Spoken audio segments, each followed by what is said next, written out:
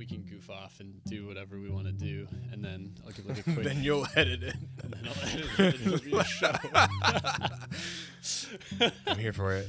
That is the voice of Syris Valentine, a Seattle-based organizer, activist, writer, poet, and artist who recently published an article in Grist's online publication Fix about a farm within city limits that's bringing people together in a remarkable way. The Yes Farm is the subject for our first case study episode, but you should also know that Syris is also the co-chair and youth representative for the Seattle Green New Deal Oversight Board, a committee that reviews policies put forward by the mayor and city council and makes recommendations to ensure Seattle reduces their carbon emissions to zero by 2030. They're so good at this that they recently got nominated for this year's C40 Cities Climate Awards for setting the standard for how cities can approach climate action. So be on the lookout to see who wins in October. In this episode of Homekeepers, we learn what an inspiring model the Yes Farm is, and with the insight of Syris's policy experience, the mindset you can use to bring good things like it into your own community. If an episode ever inspires you to get a project off the ground, please let me know in a DM on Instagram. I'd love to hear about it. Y'all have already sent me some incredible feedback, and it makes me so happy to know that you enjoy the show and are getting things out of it. Finally, if you like Homekeepers, it helps to leave a rating and review on whatever app you're using to listen. I'll start reading my favorite new review during the introduction to each episode once we have some on the board, so feel free to make it as entertaining as possible. Thank you for supporting the show, supporting each other, and being a homekeeper. We're really building a community together. Now, without further ado, please give a little round of applause from wherever you're listening today for Syris Valentine. There are two things that excite me today. And one is great, and one is not quite as great.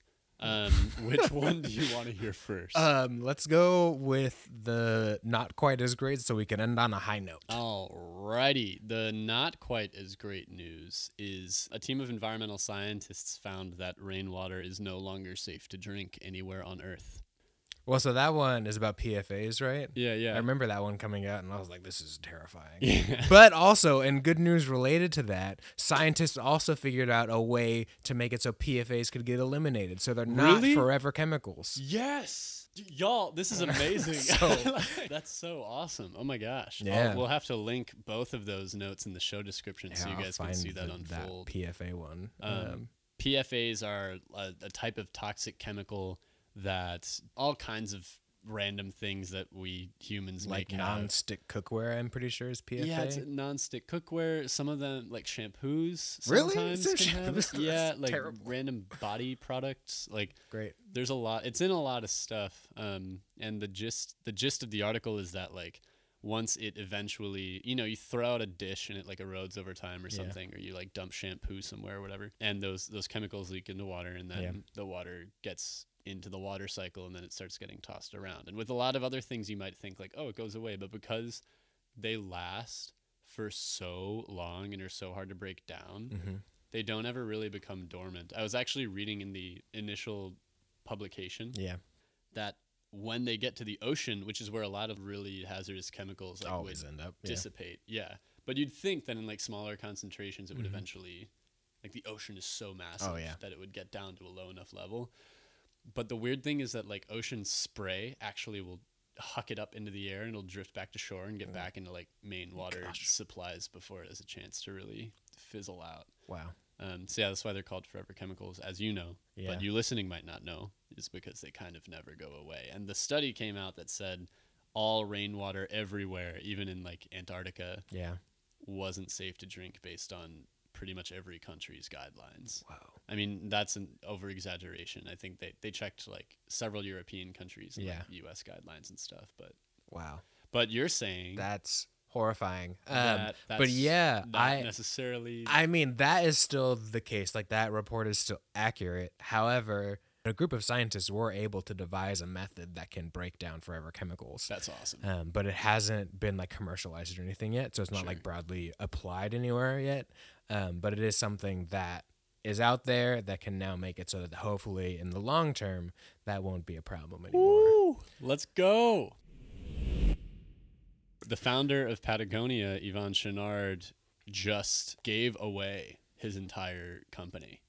And all of the profits are forever going to be dedicated to these two separate entities that are basically guaranteed to ensure they're used for planet-saving activities, which is sick. That's so dope. At So, Bill Gates. If you're a billionaire listening to this that says you want to do good for the world and have enough to get by, At feel Elon free Musk. to give the rest away. At Jeff Bezos. Because Yvon Chouinard just did that, and he's making you look bad. Honestly. I think it's a really legendary goal for the American capitalist, frankly. To just give away their wealth. Like, just, Yeah. I mean, that's a huge flex. It's a massive flex. I don't even need this anymore. Homie drives like a beat-up Subaru. Oh, he does. Yeah, That's yeah. crazy. Holding on to immense wealth seems like clutching a pacifier. Oh, yeah. I'm impressed by people that are able to accrue capital and use it in an effective way. I'm even more impressed by people that are able to be effective without capital and fulfilled without it. Yeah. Like that is that's what we should all aspire to. Killer. Yeah. Patagonia CEO just set an incredible example. Really, really exciting. We'll link the article down to that in the show description too. But now we're going to talk about urban farms. You also write very, very frequently and have had a recent article published in Fix, which is Grist's online publication. Yep. Specifically about a farm here in Seattle. Yeah, the Yes Farm.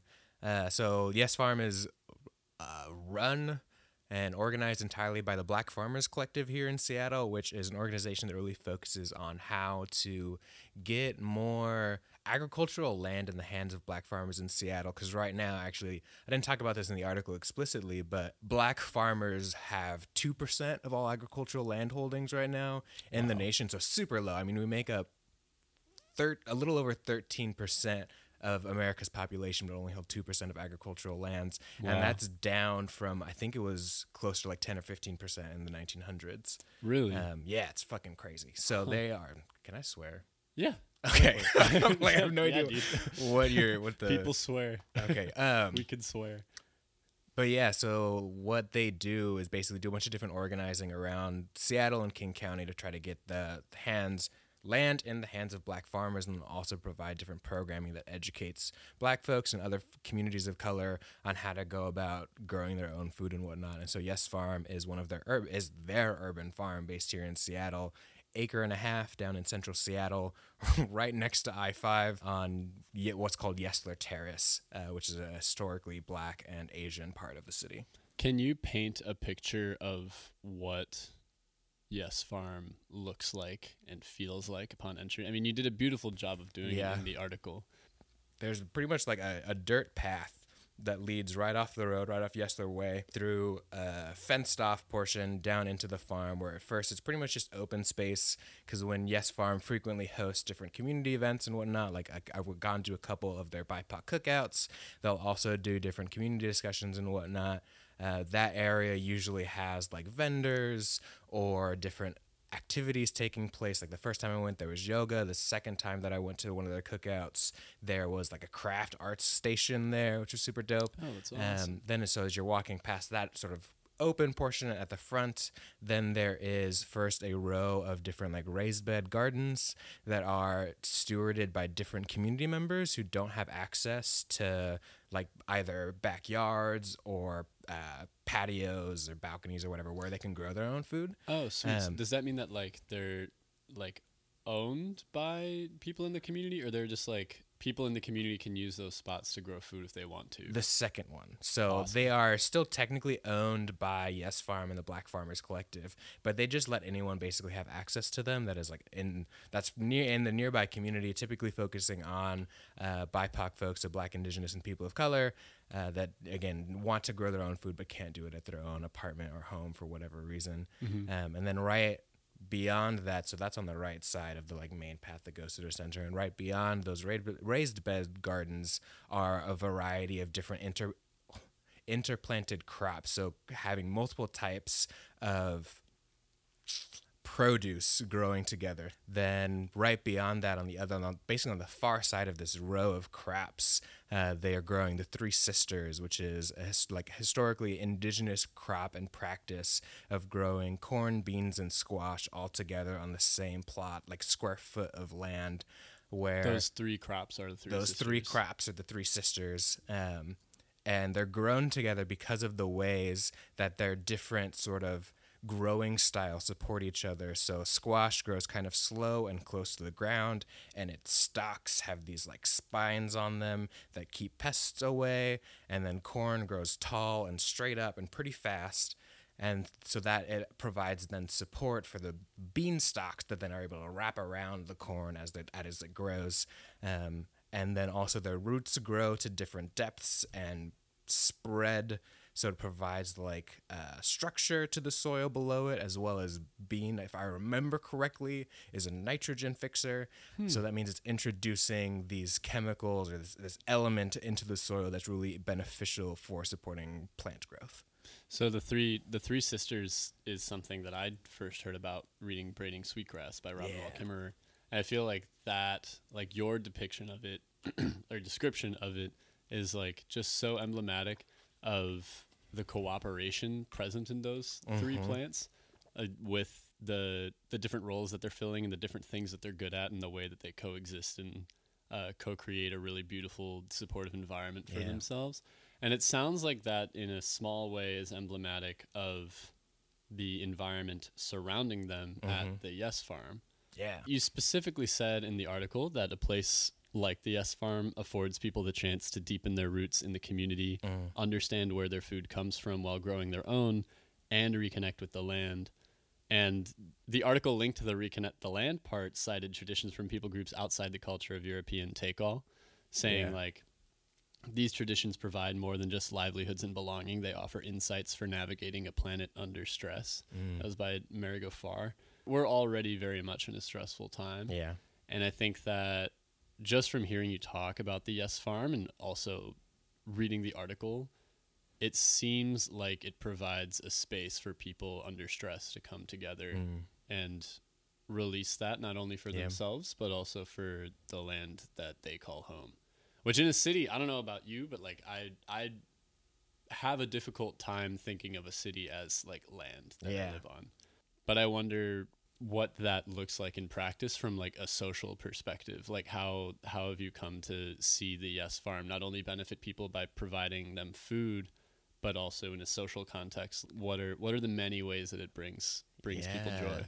So first off, touching on one of the things you just said before the question, in one of the previous issues of Fix, there was an article explicitly actually about someone in New York City, I believe, so like one of the big cities that we really imagine, how they went basically on a nature walk through the city and what they were able to see just staying within city limits. They found a snail while they were on the walk. They saw all these different kinds of plants that they'd never really noticed before. They started out at a cemetery actually and were like bird watching in a cemetery, which like obviously we typically don't see those things going together. And they went with a naturalist, and that naturalist was able to sort of point out these different things to them that typically they wouldn't have noticed and otherwise just would have totally blitzed by as they're like racing from one appointment to the next or trying to meet up with friends or what have you.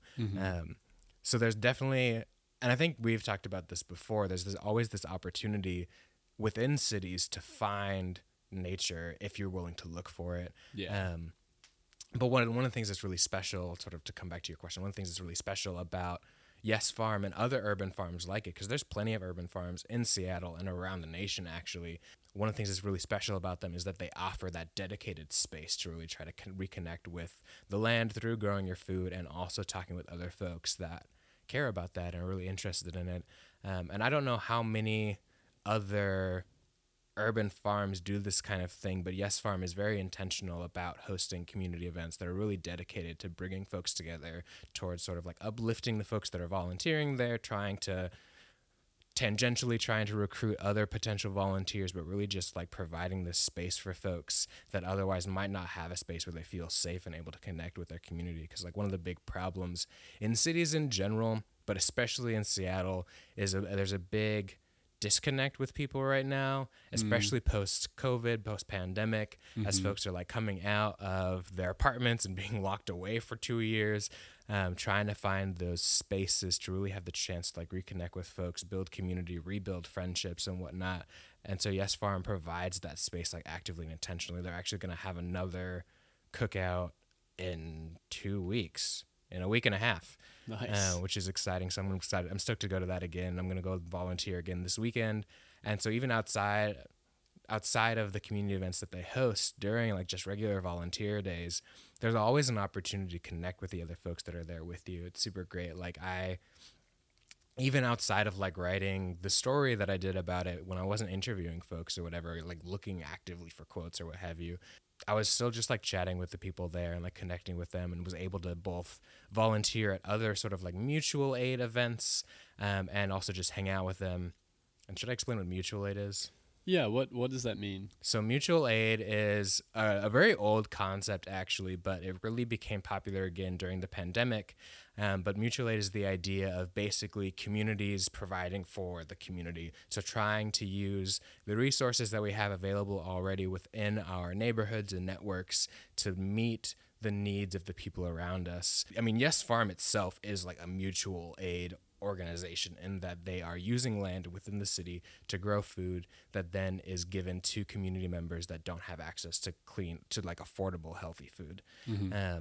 But the organization that we went and volunteered with back in August was called Egg Rolls, where a vegetarian like Vietnamese restaurant in the International District of Seattle, every Sunday they basically make a whole bunch of obviously egg rolls and then a bunch of other food that they then give out for free to folks in the area who don't have access for food. And it's all run by volunteers that then basically come together to bring, also there's the food aspect of it.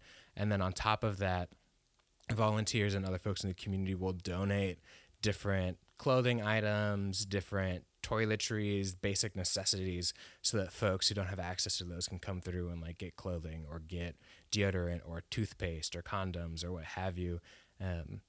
So yeah, that's really what mutual aid is about using what we have to meet each other's needs. And I think that Yes Farm specifically does a great job of tackling food for people. And community gardens in general and urban farms in general do a spectacular job of that. And also demonstrating the social structure that might, that can then bleed out into everyday life. Like when you leave the farm, if you're regularly taking care of plants and like checking in on other people, then you'll start taking care of the community around you beyond that. Do you have any recommendations for someone that might want to get something like this started? Like, what could the process of starting a community garden look like for someone that wants to bring that into their community? Yeah, I've been thinking about that a lot actually lately. Not even just lately, for a while, because I really want, because like at least in front of my apartment and in front of a lot of apartments in Seattle and nationally, there's usually just like plots of grass that are just like not really tended by anyone. Like, I mean, technically they're tended by whoever owns the apartment, but there's not much going on there other than just like a sort of waste of space. So like spot between the sidewalk and the road. Exactly. So like that quote unquote easement, I think is what is typically referred to as. And I mean, the other people have done this as well. Like, oh, I wish I could remember his name. There's a guy who's like a guerrilla gardener in LA who did this, where he basically took that easement, that patch of grass between the sidewalk and the road, and turned it into a garden and just started planting. Like, I mean, he planted sunflowers, but then planted a variety of vegetable plants basically so that he could like grow his own food, since he didn't have space technically attached to his apartment or what have you. But he was like, you know what, that's there, why not use it? So I've been thinking about that, what that could look like here a lot. And I mean, the biggest sort of barrier to overcome for doing that is just getting the other people around you together and interested in executing something like that. So having conversation with your neighbors, the folks that live across the hall or upstairs or what have you, and connecting with them and talking about if that's something they would be interested in. Because I mean, like at least in our apartment, I mean, we have balconies and whatnot, and folks, you can see folks who are growing plants and who are obviously like interested in that kind of thing. So it's just about connecting with them and being like, hey, you want to do a garden out front? And then finding that way to do it. And so that's what you can I guess if you live in an apartment building and you have that patch of grass, that's one approach to take, is just having those kind of conversations with your neighbors if they're interested in doing something like that with you, so you don't have to take all of the responsibility on yourself. Because I know with me, that's the biggest thing that's been holding me back is like, I know it would be a lot of work, because growing a garden is a lot of work. It's very rewarding work, but it takes a lot of upfront labor and effort into it. But if you're able then to connect with other people who are interested in that same thing and distribute the load across multiple folks, then it's a lot less taxing. It doesn't feel as daunting. And then you're also able to connect better with your neighbors and the folks around you, which has its own ancillary benefits, additional benefits. And what a great way to start or end the day. Right. Too, you know, you like come back, check out your plot, like see Greg over there.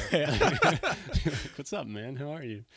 Just like tending sunflowers and stuff. Yeah, and then there would be like little ladybugs crawling around. And it's always a joy. Yeah. So that's something. If you have that plot of land and you live in an apartment there. But outside of that, like one of the things that the Black Farmers Collective did, and there's another organization here based in the Seattle area in Kent, Washington, called the Living Well Kent Collaborative, that's working on the same sort of goal as the Black Farmers Collective about how do we get land in the hands of Black farmers. But one of the things that they're working on is like working with the county to identify basically vacant plots of land that would be potential sites for community gardens, and then thinking about how the organization then has to think about how to strategically convince the county to give that organization that plot of land. And it typically takes a lot of community organizing, like sending letters, attending council meetings, and getting involved in those ways to demonstrate why this is, like, one, why this is important, and two, there's an actual like community need and desire for that. Because even if a city or a county has a vacant plot of land and understands why it would be beneficial to give it to a community organization, they're not going to do it unless the community actively like asks for it. And so it takes that organizing of meeting your neighbors, of meeting different people on the street in the area that might be interested in doing that same sort of thing, and getting together with them to really like rally a campaign, if you will, to convince the county, the city, or whatever governing body owns that plot of land that's vacant, and convincing them to hand it over to community control. Yeah, because community boards are there to fulfill the requests of the community. Exactly. And that takes a lot of time and a lot of effort and can be very scatterbrained. Yeah. Even though there is like a bureaucratic process and everything, you know, people are stressed and they've got a lot on their plate generally. And so they won't ask if a neighborhood wants a community garden. Yeah. But if the neighborhood puts it on their docket, they'll generally fulfill that. Absolutely. If they have the funds available. There's initiative that we can take to get that sort of thing set up in whatever neighborhood we might live in. Absolutely. And people will generally be stoked to fulfill it. Usually. Especially with a garden. I mean, like, farms and things like that are just so positive. Yeah, they're so beneficial. There's no downside. And even, like you mentioned, like whether or not they have the funds for it. In a lot of cases, the city doesn't even need to have like funding or anything. They just need to like hand it over. And That's sometimes true. they do need funding, or don't need, but will want to have funding attached, so that whatever organization they're handing it to, they know that there's a higher chance of success if they're attaching funding to it. Like the Black Farmers Collective, when they got the parcel of land attached to, or that is now Yes Farm, they were able to get funding through Seattle's Environmental Justice Fund to help them start that garden, and got it for 2 years in a row, and have since gotten like other sources of grant funding from the city as well. Oh, cool. Yeah. Yeah, I remember before you and I met, I did a campaign alongside my community and the nonprofit Seed Money to like raise funds to get people to start gardens in different places around the country. And through doing that, learned that it only takes on average about $1,000 to get, if you have the land, so little. If the land is there, and people are willing to volunteer and take care of it themselves, which usually they are, because it's like a hobby thing for most people, or the time that they would spend going to the produce section, they spend there because it's more fulfilling to them. For sure. When you talk about like making a couple raised beds, buying soil, and getting tools that you'll replace like once every couple of years if you maintain them well, it only takes about $1,000 to start a good garden. Nice. And usually communities will throw in a lot more than that Yeah. to like outfit even more. But if you're trying to talk like bare bones, like For you sure. can do a small one that's really beneficial for not that much money. Nice. I wasn't even thinking about that. The fact that like a budget is like not super necessary. No. It's really just approval. Yeah. It's amazing. I love it. Oh, one other benefit that I think is really, really special about the farms is the education opportunities that it provides for everyone, but especially children. Yeah. Like especially kids in the community to understand not only the hard work that it takes to create food and how healthy food takes a lot of intention and effort, but also the kind of like codependent relationships that we have with everything around us. Just by seeing that exemplified in the plants and the animals and the insects. Absolutely. I'm going to sort of append your statement. Yeah. And that you use codependent, which obviously like is a term that has sometimes you are usually negative connotations with it. That's so fair. I would say interdependent relationships. Yeah, that's true. That's true. That's a good append. I want to try to end these episodes in a way that It's like gives take action. people an option to help if they want to. I mean, there's obviously the opportunity to, if you're interested in this, you can start your own garden, you can start your own farm. Come to Seattle, volunteer Yes Farm. Come volunteer at the Yes Farm, yeah. You can like check things like volunteer to farm near you. Yeah. And then if you have funds that you want to like throw at something that's doing good work, For sure. Black Farmers Collective is a great option. Absolutely phenomenal option. So you can go to blackfarmerscollective.com, I'm pretty sure. Or is it .org? Let me double check. Because I'm pretty sure it's Oh, no, it is .com. Okay, I was right. It's .edu. .com. Yeah. Could you imagine? But yeah, I would definitely recommend going to blackfarmerscollective.com, all one word, and like donating or seeing about, if you're in the Seattle area, seeing about if you might volunteer. They have a whole calendar at the bottom of their website that lists their different volunteer days and whatnot. So check that out. They have a fucking dope video on there too. Amazing pictures of the garden. It's a whole great spot. And then, yeah, if you're not in the Seattle area, I would literally just recommend going on Google, typing in urban farm and your city, and probably something will come up. And if something doesn't come up, then that's a great sign that you should make one. Yeah, like I used to live in Chicago and volunteered at the DePaul Urban Garden when I was going to school.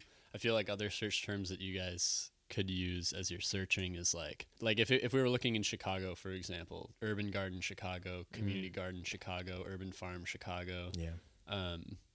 Trying to think if there are any other ones that might. Those are good places to start. If nothing comes up under those, you should probably just start your own. Yeah. Ask your neighbors and see where a good spot in your neighborhood is to get one going. Absolutely.